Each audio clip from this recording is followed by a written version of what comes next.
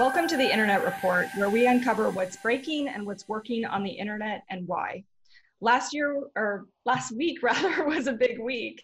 We had three major outages, starting off on Monday with a big bang with GitHub and their outage. And then midweek, we had WhatsApp go down for a period of time. And then finally, we exited the week with the biggest outage, which was Cloudflare having a significant network issue that impacted their DNS services. Right. Angelique, not to forget the outage that we were a part of too.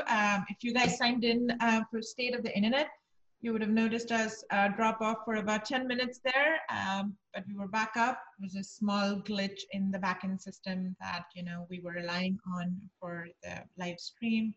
So that was another outage, live outage that you guys witnessed. It was a busy week.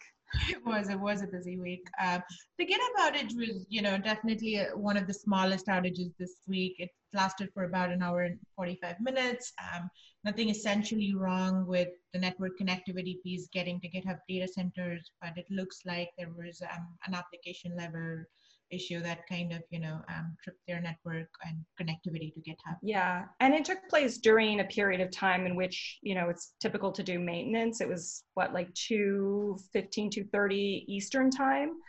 Yeah. And like you said, like lasted around 90 minutes and it wasn't network related. It appears to be something to do with the application. Maybe they're making an update. They haven't really come out with a full statement indicating what the issue was. So, given that it's been a week, probably not likely to hear more about that, but doesn't seem to have been too impactful from a user standpoint. Disruptive, fair. I think the second outage was the WhatsApp one that lasted for, I think, under an hour.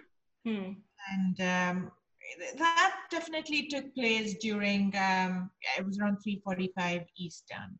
So that was definitely disruptive in the sense that, it was impacting users. And the WhatsApp outage was interesting in the sense that, what we noticed is connecting to WhatsApp CDN Edge was not an issue. However, while our tests that were running to WhatsApp's connection server, c.whatsapp.net, so essentially servers hosted in AWS's Ashburn region, we started seeing packet drops to that particular service. And that service is actually really critical to, initiate sending messages or texts and so on. So it was necessary. It was kind of a drop in one of their most critical services. And I'm not sure, did WhatsApp come out with what actually happened in there, Angelique?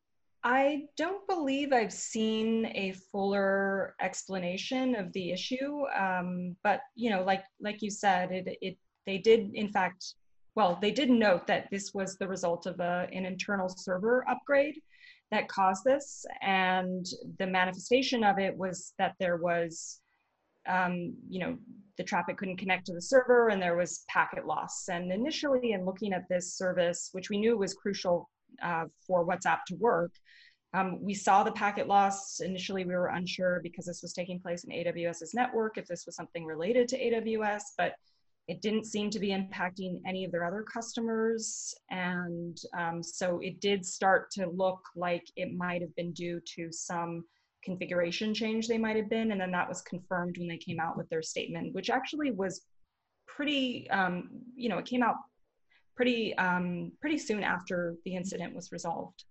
Right. And the fact that the outage was kind of global in nature, we noticed that all our agents testing to that particular critical service was showing pretty significant, packet drops in there. Also suggests that it was something going on at, the application, the software layer that was causing this outage. Right. So 2 application related outages. And then we had this outage on Friday, which initially, given the reports, like it looked like it was an application related outage, like DNS, but it also, some of the symptoms or some of the kind of the characteristics of this outage were a little bit odd. They kind of looked maybe like they were network related as well. And then they later confirmed that this was the result of a router configuration error that caused widespread systemic congestion within their backbone. But that was particularly interesting. Right, totally. And with that, we're going to go under the hood where we're going to walk through what happened, what we saw, and some commentary about some things that don't necessarily add up for us. So. Yeah, absolutely. So they, in their postmortem, they noted this, which is really exactly what we saw, which was at around between 2110 and 2115. There was this configuration change. So they said it was 2112, right? And so very shortly after that, we started seeing that there was 50% drop in availability, near 50% drop in availability, which aligns with what they said in terms of the amount of traffic or the infrastructure that was impacted as a result of this change. Right. And it lasted for about 30 minutes or so until about 21, 39, 40 or 41, in which it was resolved. So during the particular incident, we could see here, for example, that these vantage points in these various locations are not able to reach the name server quad 1. So we're testing to quad 1, which is Cloudflare's public DNS resolver. And we're querying for just example.com a record. And we're not able to reach the server. And so, so that's the issue there. Now, even though we're just looking right now at quad 1, the managed DNS service that they have was affected in a similar way. And then also Cloudflare is the is one of the folks that supports 2 of the root servers, F and E root. And we saw a similar dip in availability as the result of this particular incident. So it was sort of simultaneously impacting these different parts of their DNS service. Yeah, I think on top of that, something that we noticed is, some very handful of services that, relied on Cloudflare's CDN, the Edge service, the Edge network, was also showing packet drops that, that we saw, and that we actually have a interesting find that we noticed there as to how they, this one particular service, they actually swapped on Cloudflare and try to connect directly into AWS and impact that, which we'll get to really quickly. Yeah, that's particularly interesting. So just kind of in drilling down further, we see that, there was a lot of people on social media complaining, they weren't able to reach sites, or certain sites were down, like LReg and others, because people couldn't resolve their domain name and reach their website. And so we saw this as, this was effectively like packet loss that was occurring, which is really unusual when there's so many different vantage points all connecting to a service that is anycast, right? So quad 1 is an anycast service, which means that it's served from many locations. So omnipresent. Yeah, exactly. So the idea that this would be a network issue, okay, that would point to something pretty foundational at like a control plane layer. But in that also, just that this 100 like packet loss that we were seeing across possibly all places where this anycast service existed, I think resulted in people speculating if this was a DDoS attack. Right. And as we know, it's not, and we'll get into that. Like once you start seeing like the pattern of the loss, in through path visualization just a little bit, it does definitely have symptoms of it being a DDoS, but it also has like a very close resemblance to an outage that happened last year, which Angelique, I think, is a Google outage that happened. Right. There was a Google network outage that took place in the early part of June, so I think June 3rd. And I believe it was a Sunday, and it was a pretty significant outage. It lasted, I believe, about 4 hours, which we'll touch on in just a second. But to your point, like this somewhat resembles a DDoS attack in the sense that there's variation in packet loss. So pretty extreme on one hand, and then there's others where you still see kind of like, some level of packet loss. If we're to look at this from the standpoint of like path visualization, to your point, like this could very well you know, this isn't unlike similar scenarios we've seen with major DDoS attacks, whether that be against GitHub, which we brought up earlier. The path traces look pretty similar, or even when there was that route leak last year that was propagated by Verizon, there was a whole bunch of traffic that was getting funneled into Verizon's network and to a few other ISPs, because of the particular small ISP that was advertising themselves as Cloudflare or a path to Cloudflare. And because of that, like, it was just funneling far too much traffic into through these networks, and that was leading to just pretty significant packet loss. So, you know, folks speculating that this could be a DDoS attack, you know, it's not, you know, it's not out of the realm of possibility. Definitely. But it also looks like Google's outage, which was the result of their control plane being taken offline by themselves because they accidentally deactivated them as part of the maintenance window.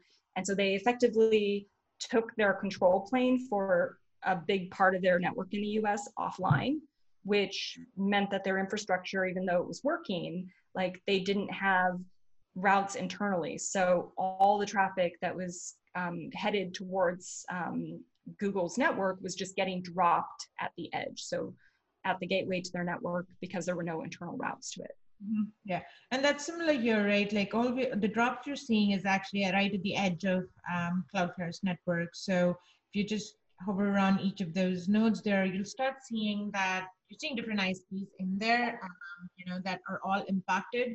So again, it has the symptoms or the patterns of a DDoS attack, but it definitely was not. And Cloudflare confirmed that as well in their, you know, pretty detailed RCA. Yeah, that's right. So, you know, everything that they've said in terms of their postmortem is very much consistent with what we were seeing, which was, you know, they said that there was just congestion in their backbone, and that was, you know, it's kind of like a traffic jam where, you know, all of the traffic just piles up and is just not able to get through to its destination, and then just gets dropped as a result of that. Yeah, and I think all nodes within their backbone started seeing, or not necessarily all, but 50%. I think they have a list of all their backbone POPs that were affected. This congestion that, you know, happened in Atlanta because of a BGP misconfiguration, iBGP misconfiguration, kind of resulted in a bottleneck across their backbone. So while the router was in Atlanta, that's where, you know, the issue originated, and the congestion started there, kind of cascaded around through their backbone as well. Right. Yeah. Well, they were still like advertising externally, like BGP, you know, like their routes to their service from each of those POPs, but they weren't servicing from those POPs. They were sending everything internally because of, like, to your point, internal BGP configuration. But what was interesting was that as the incident started to get resolved, so this was like within like just a couple of minutes of them implementing a internal change to effectively take the Atlanta router offline, which was what led to the service getting restored. They made some BGP changes. So this was pretty unusual, and it was something that we saw only across not only for the /24 for the Quad 9 service, so that prefix, but also for prefixes related to their CDN service, as well as those related to FRoot. So they made the same BGP path change at around the time when the service or when that router was taken offline. Yeah. So I think just to just draw a distinction as Angelique's working through this, what you're seeing here is a change in their external BGP you know, announcements. The misconfiguration and the root cause that, you know, Cloudflare pointed to was on their internal BGP, you know, announcements and their backbones. They're actually pretty distinct and separate.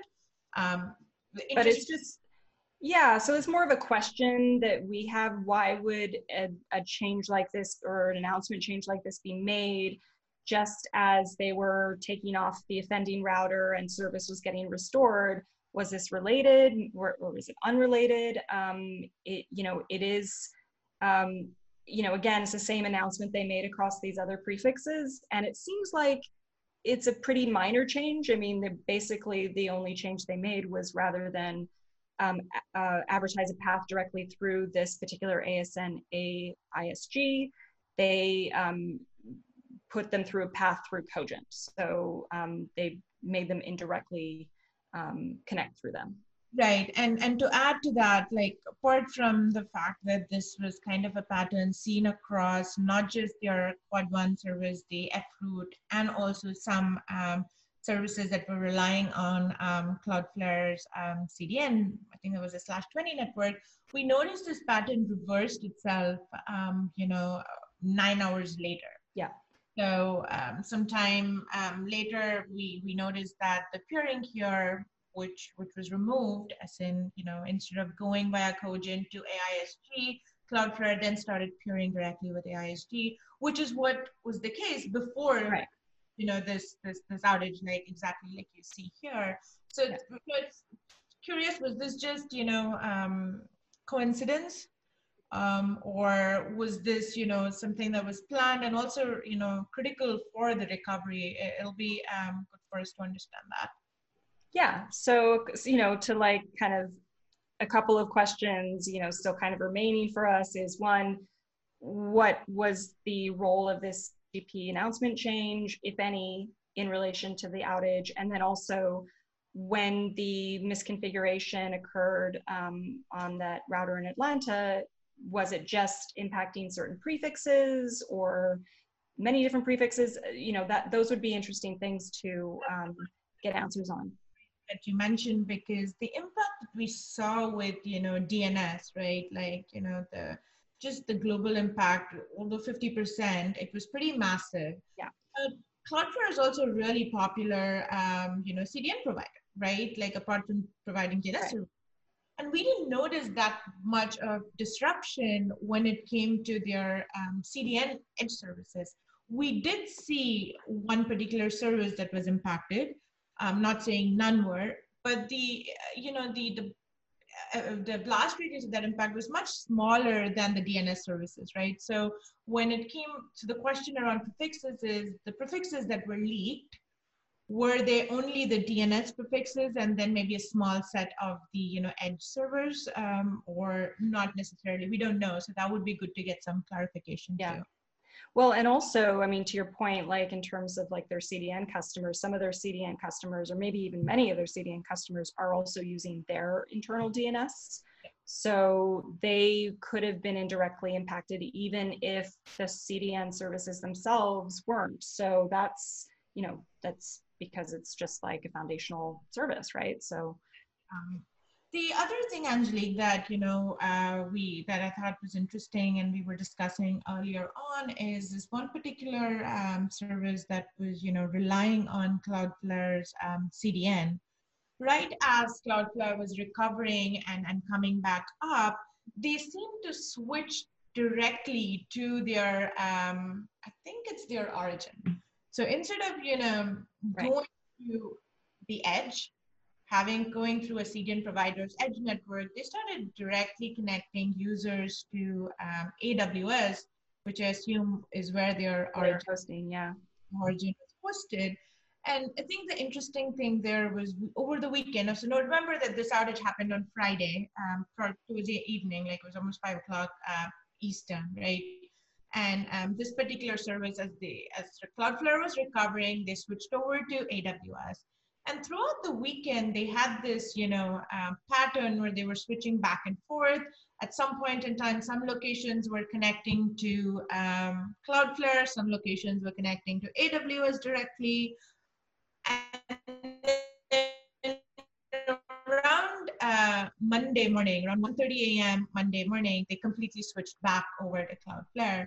It's interesting because in the RCA that Cloudflare had, they were talking about implementing a fix around reducing or capping the number of prefixes, right, on their BGP sessions. So I'm wondering, they said they were going to do that July 20th as well on the Monday. So I'm just wondering if there was some relation there in terms of, switching back safely to Cloudflare. Right. Well, and also what's interesting is that there could have been multiple things at play, but this particular service is very oriented towards enterprises. So it's not really a consumer service that they're offering. Mm-hmm. And so you're not going to get a lot of people coming to your site necessarily on the weekends because it's really kind of more for enterprises. So maybe they just decided, hey, we want to enjoy our weekend. Let's have Cloudflare and, AWS in the mix, just, to make sure nothing goes offline. Right. And if it runs a little bit slower because it's not, being served from distributed CDN caching nodes, then so be it, because we're going to have fewer visitors. Right.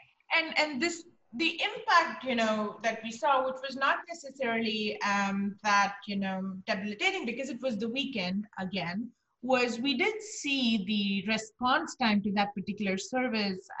This isn't it, we're just looking at it from Amsterdam, right? But if you look at this overall response time kind of increased.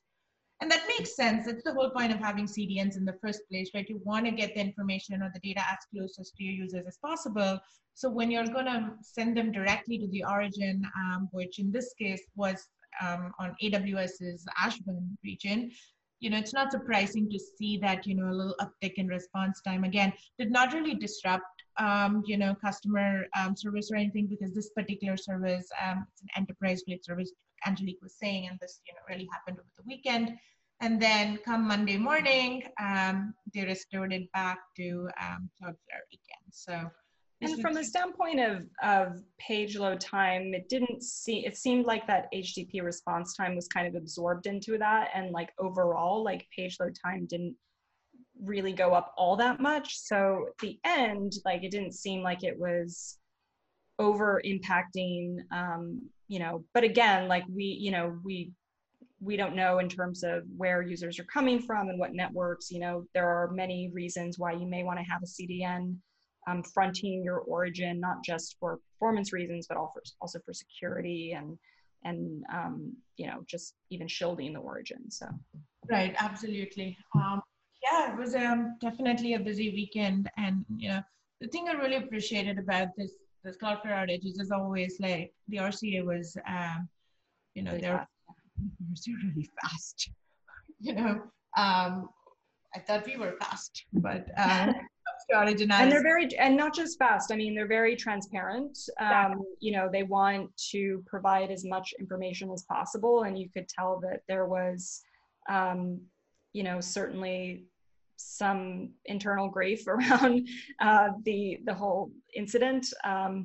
And they also kind of put out an open invitation for people to ask questions. So, I think it would be very interesting. Certainly we have questions, and, if anybody in our audience does as well, we should, just kind of bring them to their door. Absolutely, absolutely. And again, like, the couple of questions, again, just to reiterate what we were talking about is, why was there a change in an external BGP announcement around the same time as the recovery? Why was that prevalent across multiple prefixes? Right. Services, enterprise services, DNS services, as well as the F-root service as well. And then the third question is, in terms of the routes that were leaked, how big was that prefix list, or, right. On DNS versus other services or not. So if you guys have answers to these questions and you want to enlighten us, definitely write to us. We'd definitely be curious and interested in find out what was actually going on in there. Absolutely. So I mean, that concludes our show this week. I mean, this was really focused on Cloudflare, but as you can see, there was quite a lot to dig into. So as Archana mentioned, if you have questions, comments, have ideas about what we talked about today, feel free to drop us a note at internetreport@thousandeyes.com, or you can reach out to us on Twitter as well. Also, we had a State of the Internet virtual summit last week, and those videos from some of the great sessions we had are going up on YouTube, so feel free to check them out. In particular, there's Marcel Flores from Verizon had a great session on optimizing BGP for user performance, which was really interesting. And then Jeff Houston of AppNet is always just wildly entertaining, and so many more, Akamai, CenturyLink, others, just so many great talks. Yep, definitely check that out. And again, if you have questions, if you have some ideas for later episodes, email us at internetreport@thousandeyes.com, and that's what you do to also claim your free t-shirt. So send us your address and the t-shirt size, and we'll get that right over to you. All right, till then, have a great week.